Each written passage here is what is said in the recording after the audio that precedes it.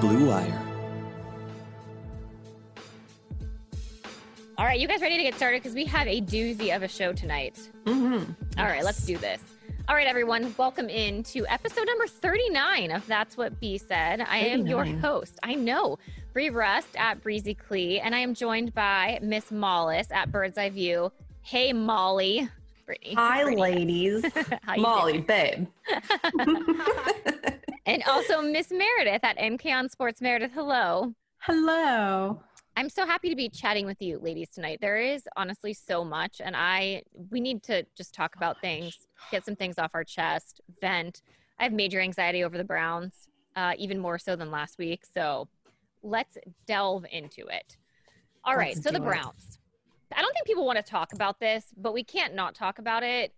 The Browns are plagued with injuries, and I almost had a panic attack today regarding what I think is going to happen with the season. So just to recap, the latest and greatest, man, this actually pains me to say this. When I was making this list today, and I'm like, oh my God, we are in trouble. Yeah, not good. No bueno. So Grant Delpit is the most recent Browns player to go down, which I was super bummed about because obviously a rookie standout player that we were looking forward to seeing that I think could have came in and made an immediate impact.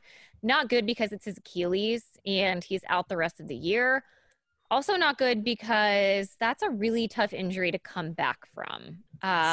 So not good.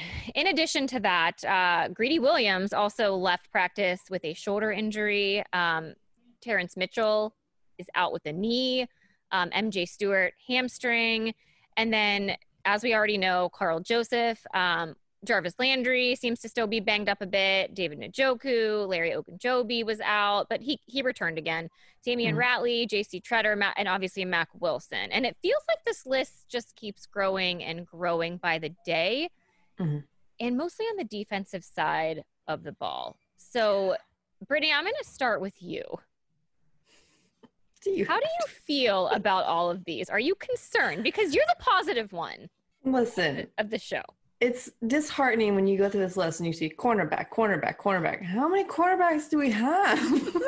Look, guys are running thin. Yeah. I can't. All right. On a positive note. Hold on, I'm trying. I was like, yes, she's going to give something positive. Not yet. Listen, we're still weeks away. And I mean, not very many. That's what I got, guys. We're still 4 weeks away. Like these are athletes. Okay, these are like prime specimens of humans. They can come back. They can bounce back a lot quicker than we can. Okay. When I heard, the lacerated liver thing, just hearing that had me on the couch for like 2 days with sympathy pains. I wanted to puke when I heard that. I was like, oh my God. And then he's out today. Just, he wasn't doing much, but he was there. He was on the bikes. I would just die. Yes. So, weeks away. I will give him my liver. Do you need livers? I have one, Kevin, available. For alcohol. You can donate pieces of a liver. Like I think you that's don't how need it a full works. one. I don't have a piece. Yeah. I mean, maybe we can all give him a piece. Yeah, I was about to say, all the three of us could band together. Although I don't know about my liver. It's probably I need mine. Okay, fine. I'll sacrifice mine. I will sacrifice. My liver has been through hell and back, and I still occasionally put it through hell and back. Yeah, okay. I mean, we need some volunteer livers. Anyone out there that is willing? But no, I'll start getting worried when we get close, like really worried, because I am a little concerned now. But I told you guys last week, I don't watch any of this stuff on purpose, and I try to not look at too much because today, from what I saw, guys, today was a very bad day all around. Terrible, talk about that too. Terrible day. So yeah, I'll wait a little bit before I hit the panic button on these injuries. So Meredith, just kind of going off that, because you are in the thick of things with your job and hearing all of these injuries, like what are your perspective on this as well? And like, is this happening to any other team? Like, or is it because we're so laser focused on the Browns and keeping up with what's going on with them? I was just curious, like, we can't be the only team that this is happening to, right? Or are we? No, there are other teams, and I forget who. I was looking at the injury list today, and of course I forgot it immediately. But there are other teams that are having injuries similar to, I mean, no other team has had a lacerated liver, but in terms of, like pulled hamstrings, groins, those kinds of things, like those are happening around the league, but it feels like it's happening a lot more with the Browns. Like if you look at the injury lists for other teams, it's a few players, but for the Browns, it's like half the secondary. Mm-hmm. And like we saw what happened last year when Myles Garrett wasn't on the field. Like it was the worst. And I think the Browns are ranked one of the worst defenses in the NFL, like as it stands right now, especially with all the injuries. So it's a little concerning. And I said this last week, and I still think this has a lot to do with it. I think it's, people going 110% because they don't have the preseason games to prove themselves. Yeah. So they have to take whatever opportunities they have on the practice fields to show themselves. And I think that's happening a little bit. And then also, yes, they're professional athletes, but when everything was closed for 3 months, what were they doing? Like, where could they have gone? Like, there are some people that do have, workout equipment at home. Like Baker was on as far as I can tell, Baker only did the Peloton for 3 months, which is probably why he came back looking like a skinny mini, but I think that's he's a 4-pack. That was reported on today. A 4-pack. Wait, what? OBJ said that Baker had a 4-pack today after practice. I was like, is that a compliment or an insult? I wasn't sure. Like, not full on 6-pack, just a 4. I think it was a little dig. I think it was. Because I think, is OBJ taller than Baker? No, I don't think he is. I think Baker might be taller, but I think that was pretty close, maybe. Yeah, I think Baker's like 6 foot and some change, and I think OBJ is like 5'11" or something. Yeah, so they're pretty close in height. But yeah, I think it was a little bit of a dig. But yeah, so I think that's one of the reasons why a lot of these injuries are happening is that there was only so much these guys could do with gyms being closed and only having so much access. Like when we had Jarvis, what was his last name? Courtney? Jarvis Courtney. Yeah. Yes. When we had him on a few weeks ago, he was saying that he was going out to fields and working out, and that was what he had to do. So I think that also has a little bit to do with it, is that they didn't have access. They couldn't get into the building and work out at these state-of-the-art gyms. Yeah, and it's a little surprising that more teams aren't reporting more injuries. I think that surprises me more than the Browns, injury report piling up. Is that why isn't this happening more everywhere? Because my mindset was the same thing as Meredith said. Like everything has been so thrown off up to this point. Mm-hmm. I expected their bodies to not be in super tip top shape because they haven't been around. They've been on their own, on lockdown, quarantine, and all that. So I was just kind of I'm sitting here dumbfounded. Like, okay, this should be happening more everywhere, not just to us. Which, of course, there we are. Well, and I think my concern too is I felt like the defense was a place that was probably our biggest concern heading into the off season, and we didn't have a ton of veteran leadership. I know we obviously had some free agent signings that added some veteran leadership, but majority of our injuries are happening on defense. So to me, like the depth is now a concern. Because a lot of these players could have been starters on the team. So then you think about that, it's not even just the injuries to your like 5, 6, or 7 guy. It's potential starters that are not going to be there. And then, okay, so that means next man up, right? So then it's going to be your 2nd, 3rd, 4th guy that has to step in and step up. And then what happens? It's just this domino effect of, okay, well, how do you continue to build the depth behind them? And one of my strategies to help the defense was we just have to score a ton of points, right? Like the offense essentially has to step in, and we're just going to have to win games by some touchdowns. Yeah. And then, Brittany, you foreshadowed this, but the reports out of today were not good from an offensive perspective. And the fact that the defense was second team for the most part because everyone's injured. And the offense seemed to be flat. So that is when I had a moment of panic where I was like, oh boy, I don't feel super positive. I don't feel super confident. I'm going to have to spend all of my Twitter days during football season defending my hot takes in the months of June, July, and August. So please, like, what is happening? So Brittany, can you please put a positive spin on the offense for me? Or okay, that's a little bit easier. Okay, great. So yeah, the offense. We had the pieces last year to be successful. We had the talent to be successful, specifically on offense. That's important to remember. We just added to that, okay? And we added a better coach.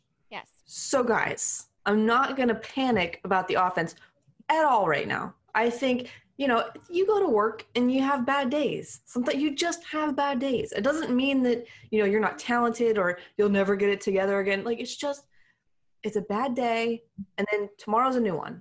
So I'm not going to sit here and hit panic on this offense they're very talented.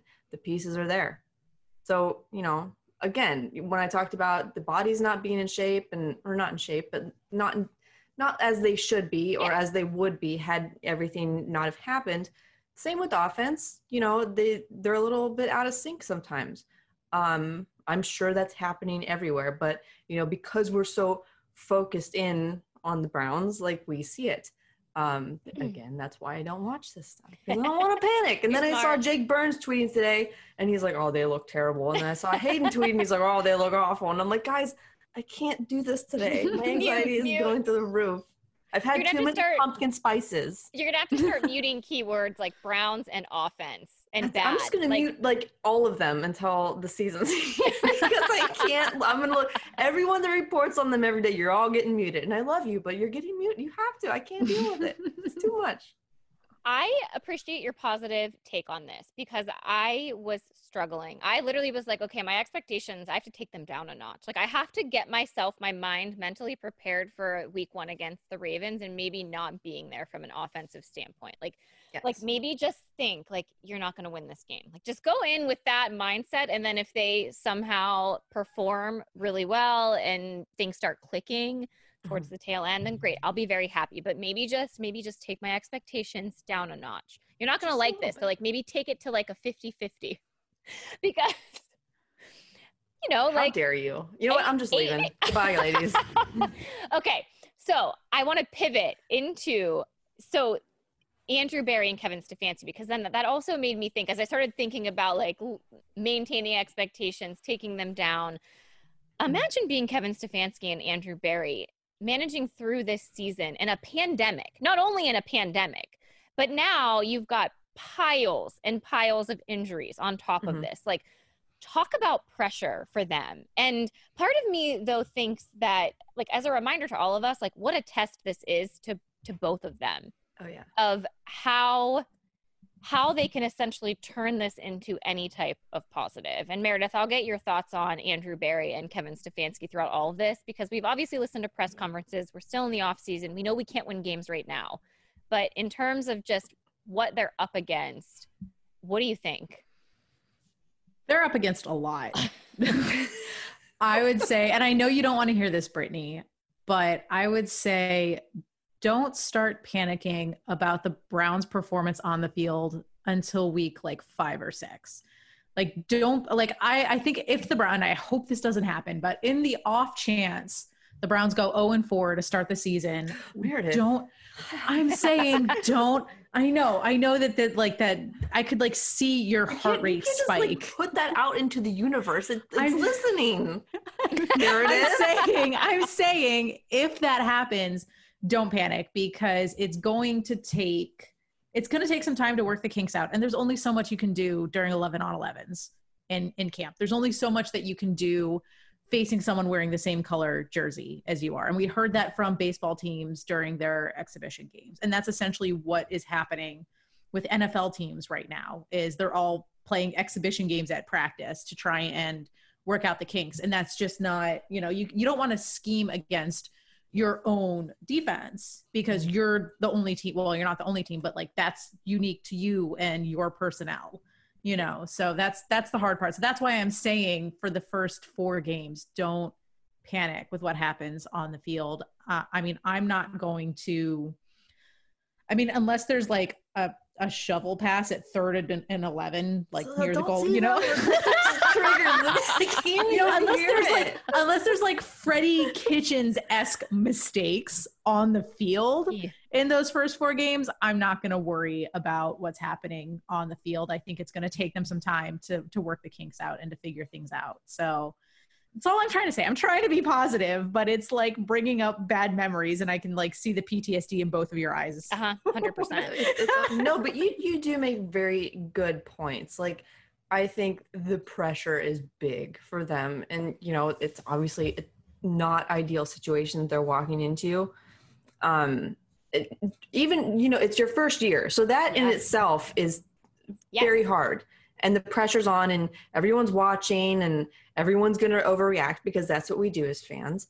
But then you add on everything that happened in the past couple months, and again, everything's so thrown off.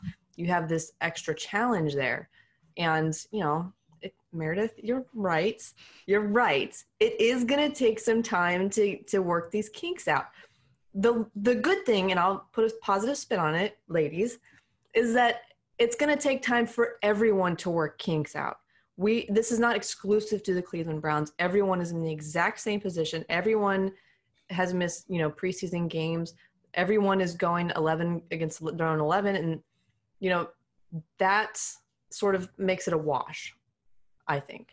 Yeah, and there's like 8 teams, I believe, in the NFL that all have new head coaches this year. Yes. So, you know, on the bright side, this isn't, you know, Washington and dealing with all the off-field drama that they have with that. Like, I saw there were some weird comments from Ron Rivera the other day, and it was just, I don't know. I'm so glad not to be covering the Washington football team right now, because that team is a mess. I thought you were going to say you were so glad that you didn't have Freddie Kitchens leading this team. In yes. The midst oh of my all God. of this. Could you imagine? Could you imagine what would what the season I know would look we've like already right now? we've talked about this, and it's nothing that any of us want to imagine what would be happening. It's like that's nightmare fuel right there. Like, we're talking about getting into spooky season. That's a scary story. Tell around the campfire. How dare you bring Freddie Kitchens into my spooky season? This is my favorite season. Don't you dare do that. Just trying to scare you. That's all. God, Meredith, what are you putting out into my universe tonight? I'm very unhappy. So I'm going to probably make you a little bit more unhappy. Not unhappy, but some of the things that I was seeing today, just like scrolling through Twitter, is like the twisted logic of Browns fans, though. And in a sense of like the injuries are piling up. A lot of these things are out of anyone's control, right? Like it's been a really weird off season. Nothing has been normal. These injuries also are not normal. But then there are people that are like blaming Kevin Stefanski and Andrew Berry. Like it's so easy when you see these things happening that aren't normal to start pointing fingers. And I just think we need to halt like quickly on trying to blame people for these injuries happening, because if we would have had Josh McDaniels, like the same injuries could be happening. Like I just think as a Browns fan, we want to just blame someone for everything bad that happens. And I think really blaming them.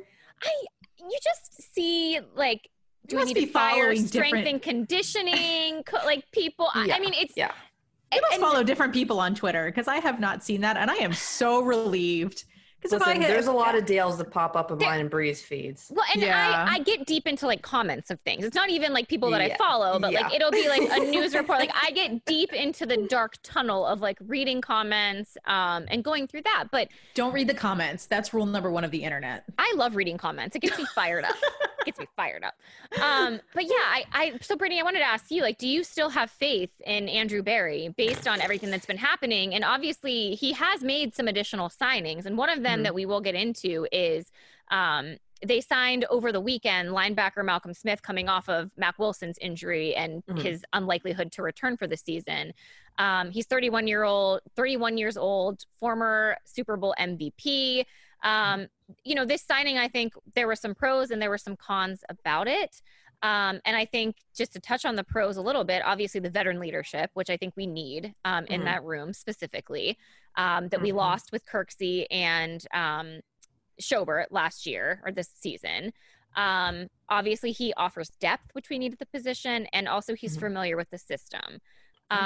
Jake Burns actually did a great article about him, kind of delving into his film. So if you guys want to check that out at the OBR, like please go do that. You can read about him. I think the cons there are he's injury prone. He hasn't necessarily started a season and he's been inconsistent. But I mean, when I read that, I was like, well, he'll fit right in. You're inconsistent. You're actually like you're welcome. You're describing everyone. I mean, that was the issue with Grant Delpit that we went over after draft night. Was I don't think he played in his last season at LSU because he had a high ankle sprain, and so that was one of those things where we're like, okay, as long as he stays healthy, this kid is going to make an impact right away, and then he tears his Achilles. Yeah.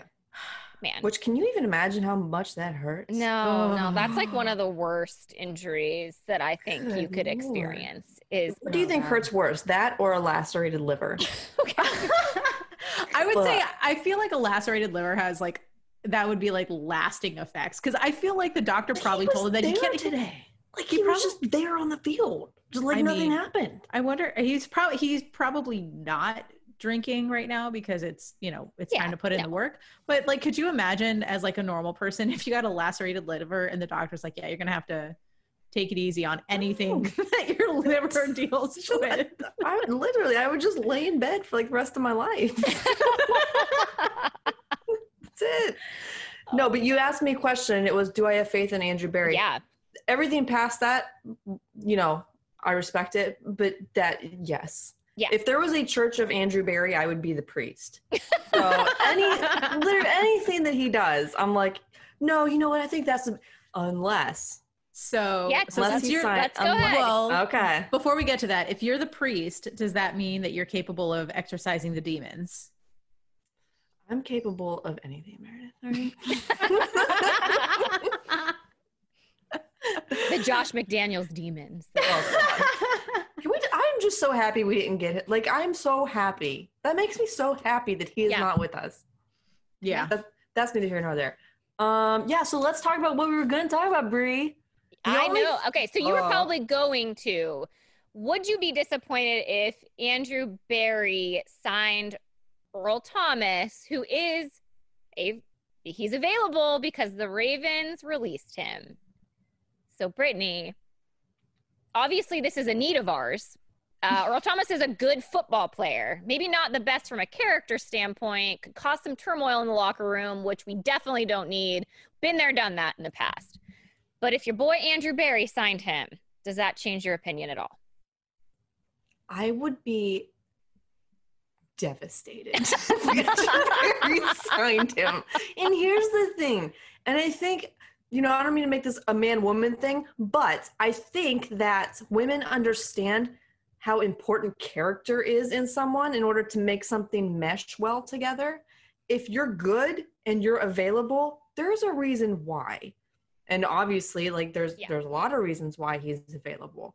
I think they're building a culture here that, when you have nerds at the top, smart nerds at the top, they have not only they have the emotional intelligence, I think, to look at someone like that and say, no, like I get that you're good at what you do. If you didn't have all these issues, sure, like, yeah, go for them. But I think when you're trying to build this, team culture, you can't afford to do things like that. That's me. You know who would sign him? Who? The Steelers? Mr. Men of Moral Character himself, John Dorsey. He would be on the line as soon as he saw that. He'd be like, hello. Earl Thomas would already be in Berea if John no Dorsey was no still doubt. the GM, because John Dorsey, as much as he says men of moral character, he does not, excuse my language, use some dirty language here. He does not give a shit about moral character. And that's why I'm not surprised that Jerry Jones is on the phone trying to get Earl Thomas, because Jerry Jones was the type of person. Jerry Jones was the type of person that called Greg Hardy a leader of men. Like like if they help you win football games, yes, they don't care. You could be a murderer. You could kick puppies and they wouldn't care. No. So yeah, that's one of the big differences between, I think, football guys and like, nerds. yes. I really want to believe, and I saw it reported that they were interested, or they were at least like making calls or whatever, and okay, I have faith that will not happen, because I can't see a situation where they would put football above team right now. Like it doesn't connect to me. It doesn't seem like something he would do. Mary Kay, in the press conference today, to Kevin Stefanski, I think she tried to like ask that question indirectly about, character is something that's important to both you and Andrew Berry. Mm-hmm. Are you willing to take a look at a player who doesn't necessarily have that type of caliber that you're looking for from a team perspective? And he just skirted the question away, and was like, well, that's up to AB and his staff. But you can't blame GMs at this point for taking a look at players, especially ones that can make an impact to your team, just for the sole purpose of, it is such a weird season based on the sole fact of like COVID happening, and the fact that with the testing that's happening and signing guys off the street and the unknowns of all of that, like it's almost better to sign someone who's already on a team, because you know that they've also been vetted through. I don't know that I feel like that's why you can't say that he's probably not considering it. He probably is considering it. But again, we have a very young team, and we have a very young team in terms of not only just from a football standpoint, but ones that are able to be shaped into what you want the culture to be. And we know that last year the culture was not great.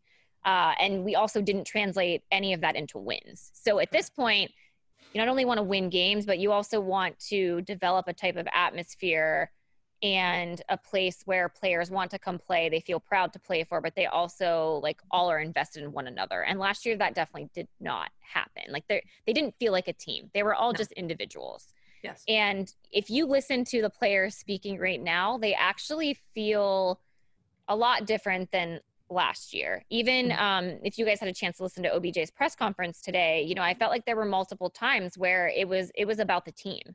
It wasn't about him. And he made that very clear, that winning was the most important thing. And they know that they have a lot of offensive weapons on the team. And yeah, it'd be great if everybody got to eat in this offense. But at the end of the day, they want to win.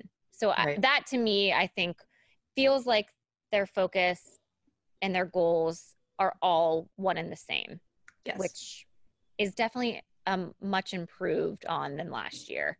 Yeah, and I think probably the players got exhausted last year with all of the distractions and the really circus that was happening.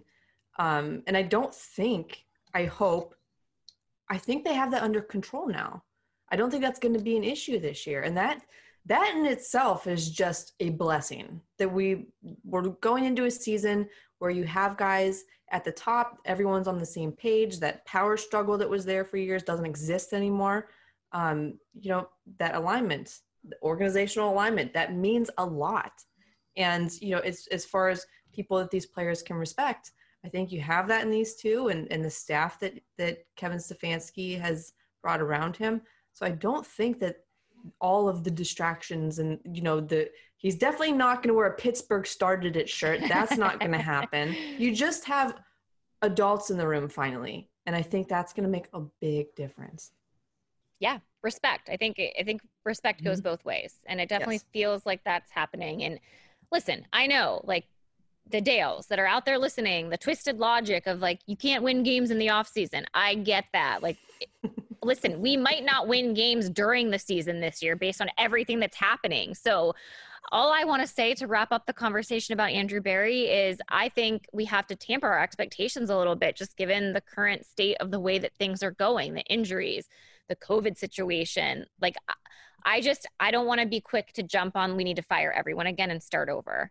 Yeah. So that's kind of where I'm at with all of this. It's just that mindset of, I really want to win. And I think the roster and the offense specifically we have the talent to win football games. And the reality is we are in a tough situation just based on everything that's happening right now. And man, it's frustrating because imagine if things were like last year where we had a full season of preparation and we had just a stable coaching staff with a solid head on their shoulders. And I'm getting the warm and fuzzies just thinking about it, Bree. I know. So that's why they could have hired him last year. I know. We could have had this last year. They did. Yeah, they did target him last year for a head coach. I like to think that happened in another timeline. Like if we're in like timeline 2 right now, and I'm going community on this one. If we're in like timeline 2, maybe in like timeline 5. We are not in the darkest timeline anymore, Mayor. Man, unless we're like, we're like catching up to the other timeline. Bree's like, everyone needs to watch Community. Like that's really what it comes down to. It's the greatest show on television. I am watching the Mindless Love Island. I don't know if you guys are into that. It is it's a horrible show. It's just a bunch of like really attractive people that go on a deserted island and I don't know, hook up, I guess. It's worse than The Bachelor. And do they find love, Brie? Is it about love? It's I think about sex. Is it on an island? Yes, it is. Yes, it is. And there's like attractive people that keep getting shipped onto the island, and you know, you pick who you want to be paired with, and you know, people vote for you. I don't. This actually sounds way worse than it. I'm making it sound worse than it is. But if anybody watches Love Island, what was the show that we all watched together? Oh, Love is Blind. Yes, just as bad. Just as bad. If not worse. Oh my God, I kind of missed that show. Like I missed that era of that was quarantine, wasn't it? Yeah, that era of quarantine where we were watching Tiger right King and Love is Blind, and oh my God. everyone got Disney Plus and started watching The Mandalorian. You know, yeah. What a time! I know that was like 3 months. It was 3 months ago. It feels like 10 years ago. It was 3 months ago. Well, I didn't even kick off the show with the NFL talk with all of like the COVID gate that happened. Like that actually feels like so long ago, just based on all of the Browns injuries that are overshadowing everything. COVID gate was 2 days ago. So COVID gate was, the days are blurring together. Like, what is time? It doesn't even exist. I don't know, but I woke up on Sunday. If you want to talk about doom and gloom, you know, I was like, oh, maybe I'll watch a little bit of the Browns practice today. You know, it's Sunday. I have a lot of laundry to do. I'll just pass time watching the Browns practice and folding laundry. Like, this is life. It's great. And then I get the alert on my phone and it was like, the Browns facilities are shutting down, multiple COVID tests. I'm like, this is it. This is it. Why am I living? Why? I mean, I got that notification too. And I wasn't worried. I knew the minute I saw that notification, I knew there had to be something wrong because like Berea is locked down right now. Media is not allowed inside the building. Like when we go to practice, you have to like walk around the side and like enter the field from the side entrance. You're not allowed to go in the building at all. Even like certain members that work for the organization are only allowed in certain parts of the building. And as far as I know, like nobody has broken the stay-at-home protocol. So when I got that notification on Sunday and it said that there were 77 positive tests, I was like, there has to be a mistake. Like I knew that there was some kind of mistake. And then like an hour or two later, it came out that like a third of the league had tampered or not tampered. Laboratory testing. Yeah. They were just unclean COVID testing. So, but Kevin Stefanski was one of the guys that had a false positive. And he was talking today about how tough it was that when they restarted practice on Sunday, Joe Woods was running it. And he was like, I had to be at home that's what he said in his press conference today. He said that he had to be on his phone and constantly texting and calling and FaceTiming. And it was just so frustrating for him because he obviously isn't sick. It was a false positive, but there was nothing that he could do. Like they couldn't let him back into the facilities until he had a negative test. Right. Yeah. You have to think too, what if this happens like during the season? You know, like imagine that was the Saturday before the game on Sunday. Like what do you do? Like what if it happens on both sides, both teams? What if it only happens on one? Like how do you operate? I don't know. It's just like there's just still so many like unanswered questions, but I was happy that the Browns, they seem to be like living in their bubble without actually being a bubble. the They seem Berea to be bubble. taking it very seriously. Yes. And I think, shockingly, like it seems like most NFL players are. Yes. You're not seeing a lot of, actual positive tests for COVID. And I think that's a testament to them. They're Yes. ready. They're taking this very seriously. They're not, risking it right now. I think that's awesome. And I'd love to see more of that. And I think the CDC just made a change to, what was it? Asymptomatic people, where they don't have to wait that 10 to 14 day period to go around people anymore. I think that's what I saw today. So I think that also will change how some of the things are going, because in baseball, I'll use that because, that's a lot of baseball, not a lot, but baseball players tested positive, but they weren't showing symptoms. You know what I mean? Mm-hmm. And I don't know if that's because they're athletes and they're like in great shape and maybe it doesn't affect them. I don't know all the science behind it, but if these players do come down with COVID, there's a good chance now they don't have to wait the 10 to 14 days to, get back to work. So I look forward to seeing how that plays out too.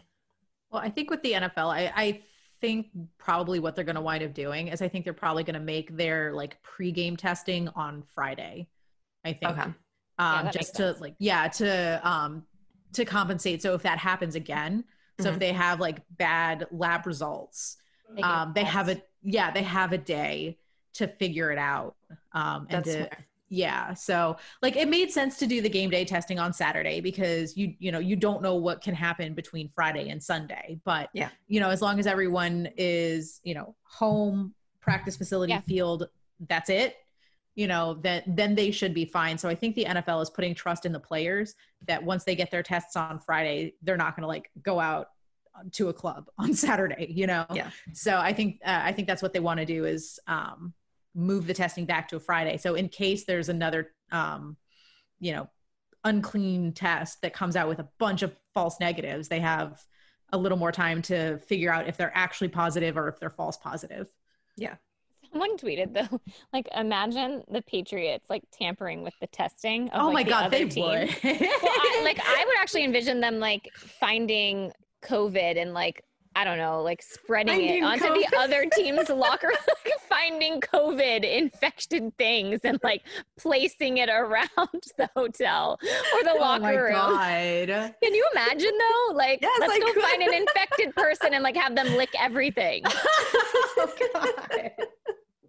I mean, if they're willing to deflate some balls and be on the sidelines with a camera. Yeah, I wouldn't put it past them. And they don't have Tom Brady this year. So Bill Belichick has got to prove himself without Tom Brady. Listen, they have Cam. Killer Cam. Right. That's Killer right. Cam. Well, we're going to wrap up the NFL talk just with the fan piece of it because the Ravens announced that fans will not be in attendance for the initial part of the season, which obviously includes the home opener against the Browns. And then the Bengals also announced no fans as well, which obviously isn't good for the Browns given the fact that they are also in Ohio. Yes. Other teams are obviously following suit with that. And then like the big news in Cleveland was no tailgating. That hurts. People were more upset about that than actually going to games, which I understand. Tailgating, oh my God, tailgating is fun.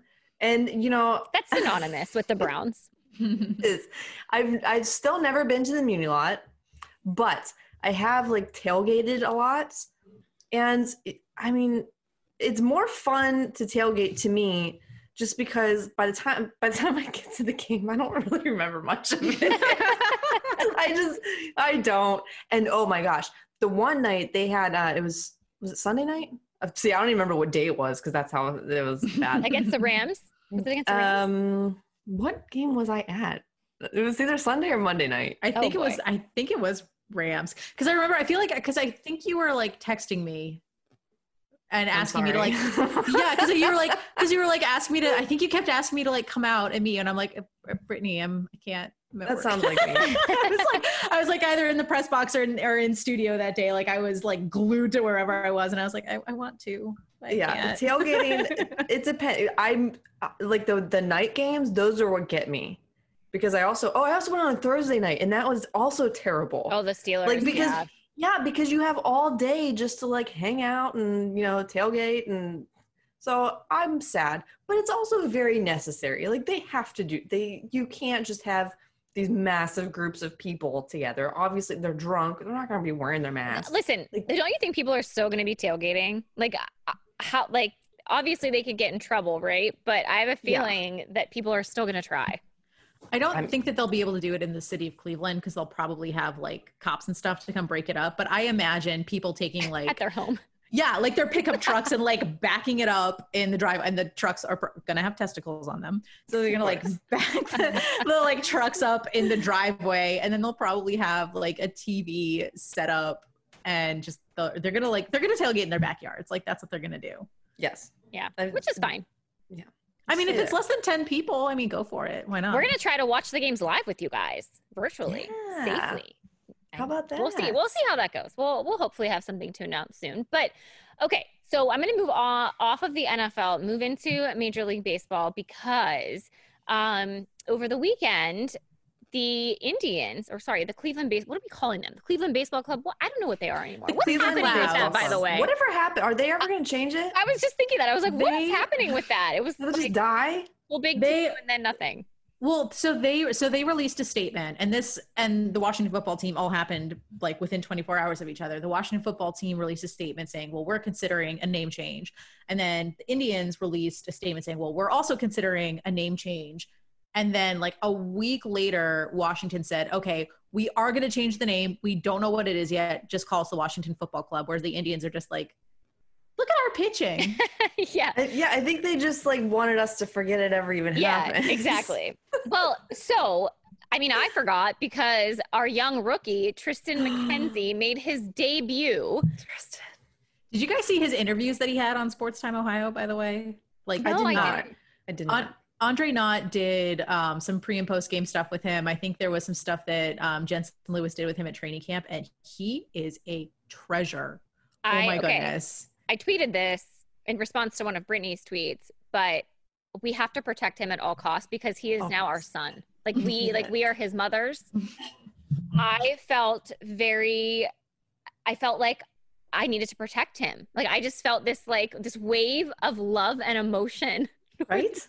Super young, little skinny beanpole out there. He's like 6'5" too. Like he's so literally tall, so like little. 6'5", 165. Yes, I actually thought it was Brittany Wallace pitching out there with the body type. I was like, Brittany, like this is like the praying mantis. Like you always talk about like your arms and your legs. I feel a connection to him. And honestly, guys, this was the first time that I was not the first time, but the first time in a long time that I was really excited about something. Like days before, I was like, okay, no matter, because we had plans to go to Topgolf that night. And I was like, yeah, I want to make sure that we could watch Tristan McKenzie pitch. Like, because there's been so much buildup, and then, he got hurt and everything. But, I mean, guys, he was super impressive. I mean, his first career strikeout was against your man, Miguel Cabrera. Listen, we don't have to go there. How dare you? That was too far. Oh, gosh. I saw someone tweet the stat that Tristan McKenzie was 5 years old in Miguel Cabrera's rookie season. Oh, that makes me feel so old because I remember I was just telling somebody about Miguel Cabrera's rookie season the other night. And it really makes me feel like I'm 100 years old because I mean, you watch this guy. I'm going to go on Miguel. Stop me. Just stop. No. Miguel Cabrera. Have the floor. I am excited for this. No, look at our fault. Our viewers are probably going to drop like they do every time I speak about Miguel Cabrera. But you know what? It's our show, so I'm going to say what I want about him.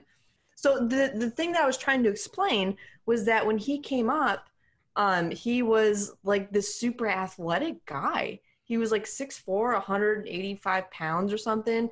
He played, I think he started off as an outfielder and like he could steal bases. Can you imagine Miguel Cabrera stealing a base right now? I mean, it's kind of like Bartolo Colon. Like Bartolo Colon was like in super shape when he first started in the league, and now he's earned the name Fatolo Colon. Oh, Bartolo, I love him still.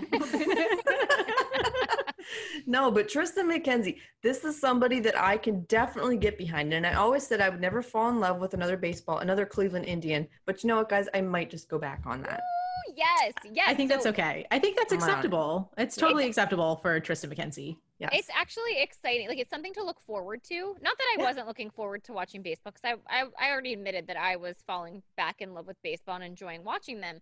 The frustrating part about that game, though, was he was pitching a great game, and our offense, I was worried that we weren't actually going to be able to pull it out for him, because our offense has just been like pulling teeth. It has been so frustrating to watch. And right now the Indians are up against the Twins, and feels like we can never win against the Twins, mind you. And with how stellar our pitching is, and our pitching has been, we talked about this earlier on a few podcasts ago, with just like, you need to have both things clicking, the pitching and the hitting. And the Indians pitching has been stellar and fantastic thus far, outside of a few idiots. We'll get into that as well. Well, Adam Pluko hasn't been looking that great. So I mean, but he's not supposed to be in the starting five anyway. So well, and that's the thing. I think like the Indians their pitching has looked good enough to be able to win more games than what we've won thus far. And you know, I just hope that they can figure it out and pull it together. But I wanted Tristan McKenzie to have that win so bad, and I'm so happy that they pulled it out for him. And I will be watching him again in his next start. But we do have to talk about, the Indians did announce today that Mike Clevenger is going to start the game tomorrow against the Twins, the series finale. And there was also reports today that Chris Antonetti says that, and I quote, there is no place for Zach Plesac in the lineup right now. And also he said in Major League Baseball, correct? Yeah. Wait. I have to go and look up this quote. Yeah, can you look that up and directly quote that? Because those are strong words, very strong words. Yes. And I don't think you can read between the lines. Like that is very direct. Yeah, that was very intentional. That statement, it meant something. It wasn't like, oh, did you find it, Meredith? Yeah. So here's the quote from Chris Antonetti. He spoke to Zach Plesac after speaking to Mike Clevenger and, quote, told him we don't have an opportunity for him at this time at the major league level. Yeah. Those are you are fired words. Like that's what a boss says to you when you screw up. Yeah. It's well, we just don't have a place for you in our company right now, but we wish you luck on your future endeavors. That sounds like a real serious breakup. Yeah. I'm sorry. I just don't have a place for you in my life right now. I'm going to use that next time I have to dump somebody. That's a lie. All he had to do was not make that video. Yes. If he didn't do that, everything would be fine. He'd be back into rotation. Like all of it would have been fine. They're bringing Mike Clevenger back up, which I don't know if that's for the long run, but they're doing it. They would have done the same with Zach Plesac, but dude, you had to go on that weird little rant apology. Couldn't delete it quick enough. No. Oh, it was up for a while too, and it was like posted on Barstool, and I know like Cringe. us at the radio station, we pulled the audio the minute we found it. So I mean, it's out there. So what are your guys' theory on Clev though? Because like the reality is like when this all happened, we all collectively felt that Clev looked worse than Plesac up until the freaking Instagram video. Okay. Yes. So put that behind us, but we felt like Clev honestly was almost worse based on the lying on top of all of it. So what is it that Mike Clevenger, is he back in the lineup for good? Does this mean something else? Theories. Here's my theory. And it's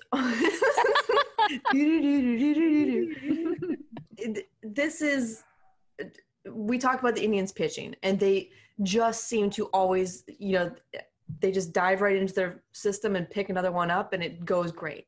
I don't know how they keep doing that. Like great scouting, great development, everything, but they just keep them coming. Like they don't miss a beat when it comes to starting pitching. So they're in a position where they hold the upper hand here. If they don't like it, guys, we talked earlier about character and how important that is, and it means something. So if you don't like the way this guy treated his teammates, if you think it's going to be a problem in the future, things are weird now, distant, you have the advantage of just saying, okay, like we'll trade you for something else. Like the Indians, they're amazing with their starting pitching. And I don't know, I don't get it. Some sort of, sorcery that they're using, but they have that option. They can just go in, throw another starting pitcher, Clev gone. And I do think, the trade deadline's Monday, I think. Yep. The 31st. I mean, I would not be surprised at all. So my theory on why they brought Clev back. Chris Antonetti has said a few times that he wants to have the best lineup in order to win. My theory is there's two parts to it. Firstly, I think that they are sick of losing to Minnesota because the Tribe always loses to Minnesota. And Clevenger right now is the second best pitcher in that rotation. And if you're talking about the people that give you the best chance to win, Clevenger is in that conversation. So I think that was I think that's a little bit sneaky on that part. I think that they're trying to maybe find a way to salvage the series against the Twins and not get fully swept because he'll be pitching in the series finale. Mm-hmm. I also think that they're using it as an opportunity to put him on display, because if he's down at Lake County just doing bullpen sessions, that's not going to show another team what his worth is. So if he comes in and the Tribe gets a win against Minnesota on Wednesday night, like that's going to be a huge win for Clevenger. It's going to be a huge win for the Indians, and it's going to increase his trading power. Because I want to say, I forget who said it, but there was a Baseball Insider maybe 2 or 3 weeks ago that said, in order to trade Clevenger, it's going to have to be a blockbuster trade, which is not something that we would expect in a short season like this. Like come Monday, the season is half over. Yeah. So, we're not necessarily expecting a blockbuster trade, but if the Indians want to get rid of Clevenger, if they want to get him out of the clubhouse, I think they're putting everything that they can into increasing his trade value and also just, again, not losing to Minnesota. Because I feel like the Indians against Minnesota is like how Detroit feels when they play the Indians. Up until this past weekend, Detroit took 2 out of 3, which kind of sucks. But I don't know. That's sort of where my head is at with Clev coming up to pitch on Wednesday night. Yeah, I think it's possible. I also think that it was reported that a couple of teammates were pretty unhappy and they didn't want the players back on the team. But it also made me think, too, were they specifically speaking to one or the other? Were they specifically mad at Plesac based on his IG rant, not only for just his actions, but just how he defended his actions / just really didn't apologize or take any ownership for it. So that was the other thing that I was thinking as well. And like the reality is he really screwed up because they did just paint his decision as just a mistake for being young and stupid. Yes. And he dug himself into a hole with that video. And I think that probably rubbed a lot of people in the organization and in the clubhouse the wrong way. So I think he is obviously the one that is at risk. And I think Clevenger has a chance to stay on the team, unfortunately. I mean, I think what he did was just as bad, but I think he obviously the after effect was not as bad as Plesac. And, he dug his grave and now he's going to have to lay in it. And I think for Clevenger, he has a chance. And who knows, like what conversations have been happening amongst the team. And nothing has really been reported from that sense of Clevenger. But it's going to be an interesting week for the Indians. And, Tristan McKenzie obviously made a really good start and a name for himself. So you love to see that, in my opinion. I will now be watching every 5 days. Good, as you should. For sure.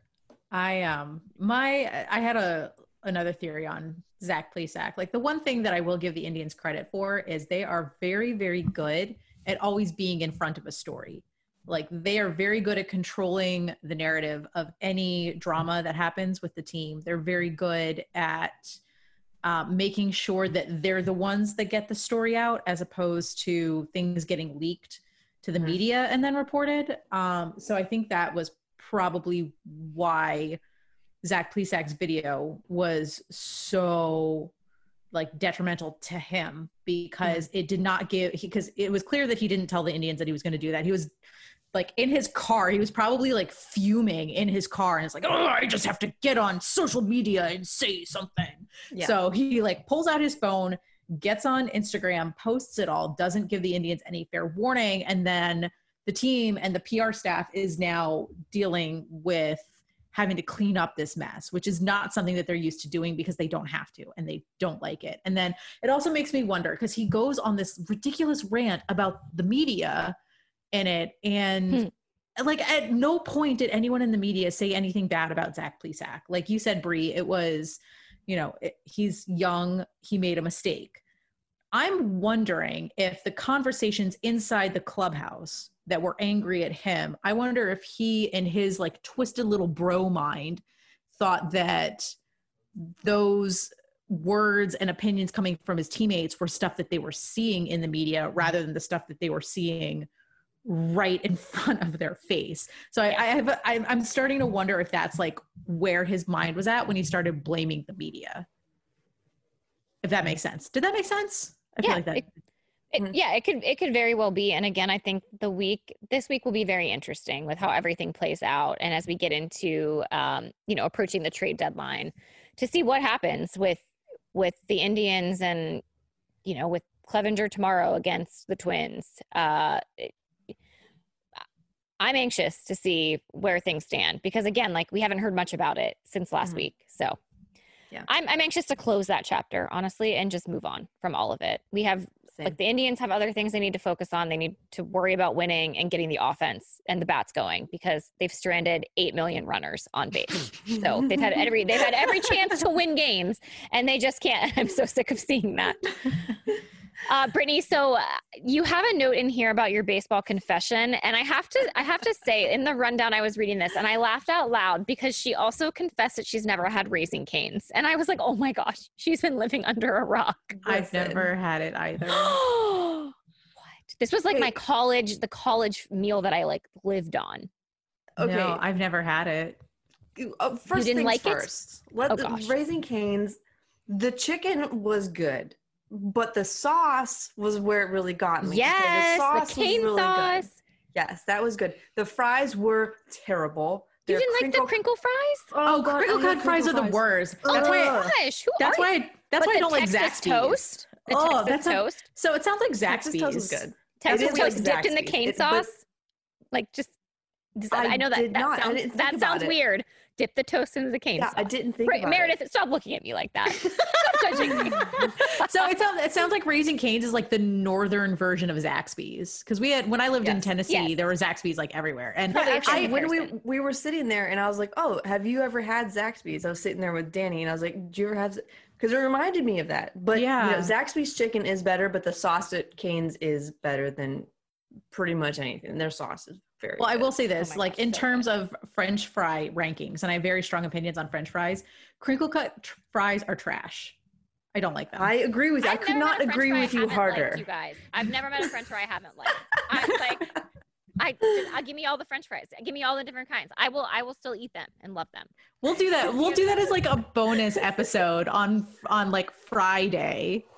Not this Friday, but some Friday we'll do a bonus episode where we rank all of our opinions on French fries. I do have a hot take though, because Brittany was talking about the cane sauce. Mm-hmm. I like cane sauce better than Chick-fil-A sauce. I'm sorry. No one kill me for that. No. You might be right. Like really, because I love Chick-fil-A sauce. One time, this is a good combination. I got Popeye's chicken and I dipped it in Chick-fil-A sauce. I've never had Popeye's chicken, by the way. Oh, Popeye's chicken. That's Popeye's is good. I haven't had Popeyes since I was like a little kid, mostly because I don't know where any of them are. Like I got when I lived in Tennessee, there was one day I had like a really weird craving for Popeyes and I looked up and like the closest one was like 30 miles away. And I was like, I'm not driving 30 miles for fast food. But if I remember, I remember Popeyes being good, but like I said, I haven't had it since I was like little. So. Oh, it is good. I promise you it is good. But the whole thing, okay, so it's a baseball story. Are you ready for this? I'm ready. Yes. And I contemplated putting this in here because I don't want to sound, you guys know, people are going to attack me for this one. Yeah. But it's just funny. And I don't think I really realized this the other night. So we were at Cane's, and first of all, that place is so popular. It was just like wrapped around the building into the street. So my expectations were super high. The crinkle cut fries definitely let me down. They were probably one of the worst fries I've ever had from a fast food place. Sorry, but they were. But we're sitting there, and I don't even know how the conversation got started. I'm sure I was probably talking about Miguel Cabrera, Victor Martinez, as I do all the time. And it dawned on me that I I've never, I have these favorite players who I love loyally forever, no matter what. I don't like Caucasian baseball players. And then, he didn't believe me. I was like, no, I really don't think that I've loved too many of them. And again, this line was super long. So we just sat there and he went through all these the Indians lineups going back to like 2003, maybe. And he's like, well, what about this guy? Lou Marson, Casey Blake, and just throwing these names out, Josh Bard. I'm like, no. Kelly Shopik, who I could not stand, by the way, because I felt like he was a threat to Victor Martinez. Anyone I don't like is a threat to somebody that I love. That's how I work. But then, guys, there is a list of 5 Caucasian baseball players who I really, really loved. And this might be the most obscure list that you've ever heard in your life. Oh, I'm not gonna guess one of them. I want you to guess just one. First of all, you only went back to 2003. I was gonna say Jim Thome. Okay, no, you can go back that far because there's some that are like, some of them are retired by now. 1, 2, actually, I think all of them are retired now. And are they all Indians players? Specifically, or just like? No, I don't think. Let me see. 1, 2. Mark McGwire. No, 3. I am offended that you'd even. Okay, I'm gonna throw out a name, and if you say no, I'm gonna take it personally. I'm gonna be very deeply hurt. Go. Cal Ripken Jr. No, but I I don't mind him. So there's like levels. There's like, he would throw out some names and I'd be like, oh, I didn't love him, but I didn't hate him either. Like, just lukewarm feelings. Cal Ripken I liked, but he's not enough to be in my top 5.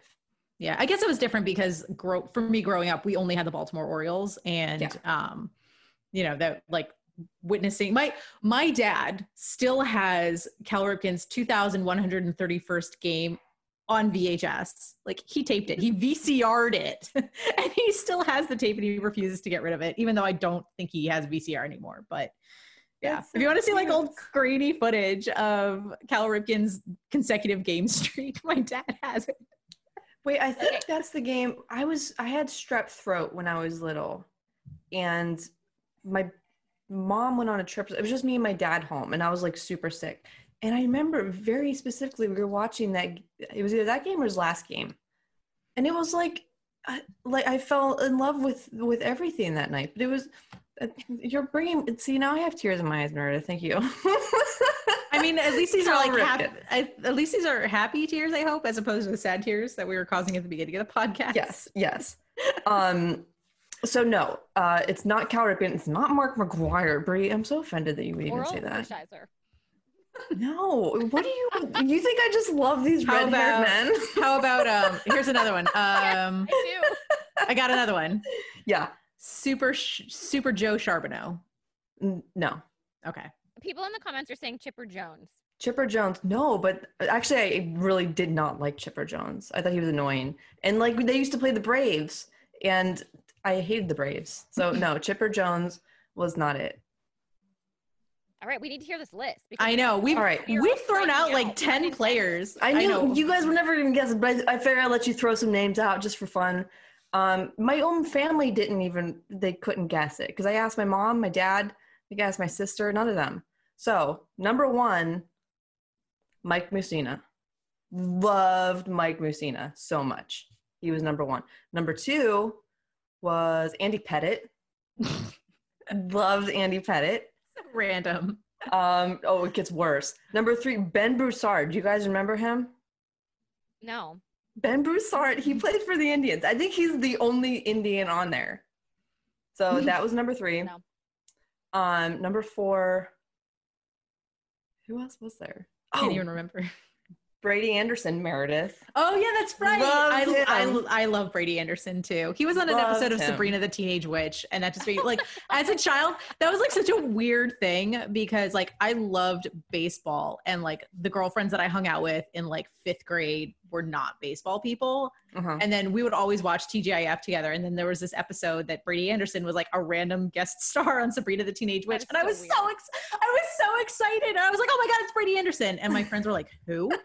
Like, okay, never mind. Yes, Brady and you know what, guys? I don't think there is a fifth. I think it was just four. I think that's it. You can add Mark McGuire to your fifth. I would never do that. No, you have to add Cal Ripken Jr. How do you not love Cal Ripken Jr.? Can be there. I did like him. He was fine. Great. But like all of my favorite, Victor Martinez, Robbie Alomar, Miguel Cabrera, Fausto Carmona, they're all Hispanic because they just seem like they have more fun playing.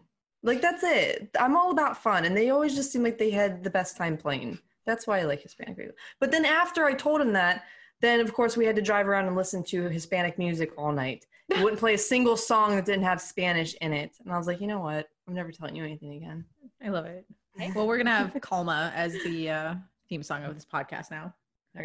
If I never hear another a Spanish song again, please. Oh, man. Well, this was a fun show. I like that little story. Oh, that's cute. Even though you slandered Cane's fries, crinkle fries. It had to be done. Also, I'm sorry. Tater tots are also terrible. Really? Okay, so I do Mm. love tater tots. I would say like the two French fries that I think are absolute trash are cottage fries and crinkle cut fries. Any other fries I can. Cottage fries are. They're like the round ones. They're not waffle fries, but they're still round. weird. Like smiley fries? No, smiley fries aren't even fries, are they? I feel like they're like tater tots in a different form. I didn't even know smiley fries were a thing until a couple weeks ago. I just had them like recently. Oh, I think the only reason I was like vaguely aware of them was from when I studied abroad in London, because like that's like a staple of British food for children out there. So like everyone's like, oh my God, smile fries. I was like, I don't know what that is. I'm like 20 years old in London. I'm like, I don't know. I don't know. I can't handle the crinkle fry slander and the Mark McGuire slander from Brittany. So we're going to have to end this podcast. I'm just kidding. No, this was really fun. Thank you guys for joining us this week. Hopefully we have better news to report on next week with our Cleveland Browns, and we can keep our fingers crossed that there are no more injuries that come our way before we get to next week. We've got a couple weeks left until we get to the game one. So let's stay healthy. Don't forget, you guys, you can find us on iTunes, on Spotify, as well as Stitcher. Please rate and review us there. We'll download and post the episodes every Wednesday morning, and we'll continue to go live weekly. We will let you know. We might change platforms soon here to go live, but we'll let you know and give you those details as well. So thank you guys for tuning in, and take care of yourselves, stay safe, and we'll talk to you next week.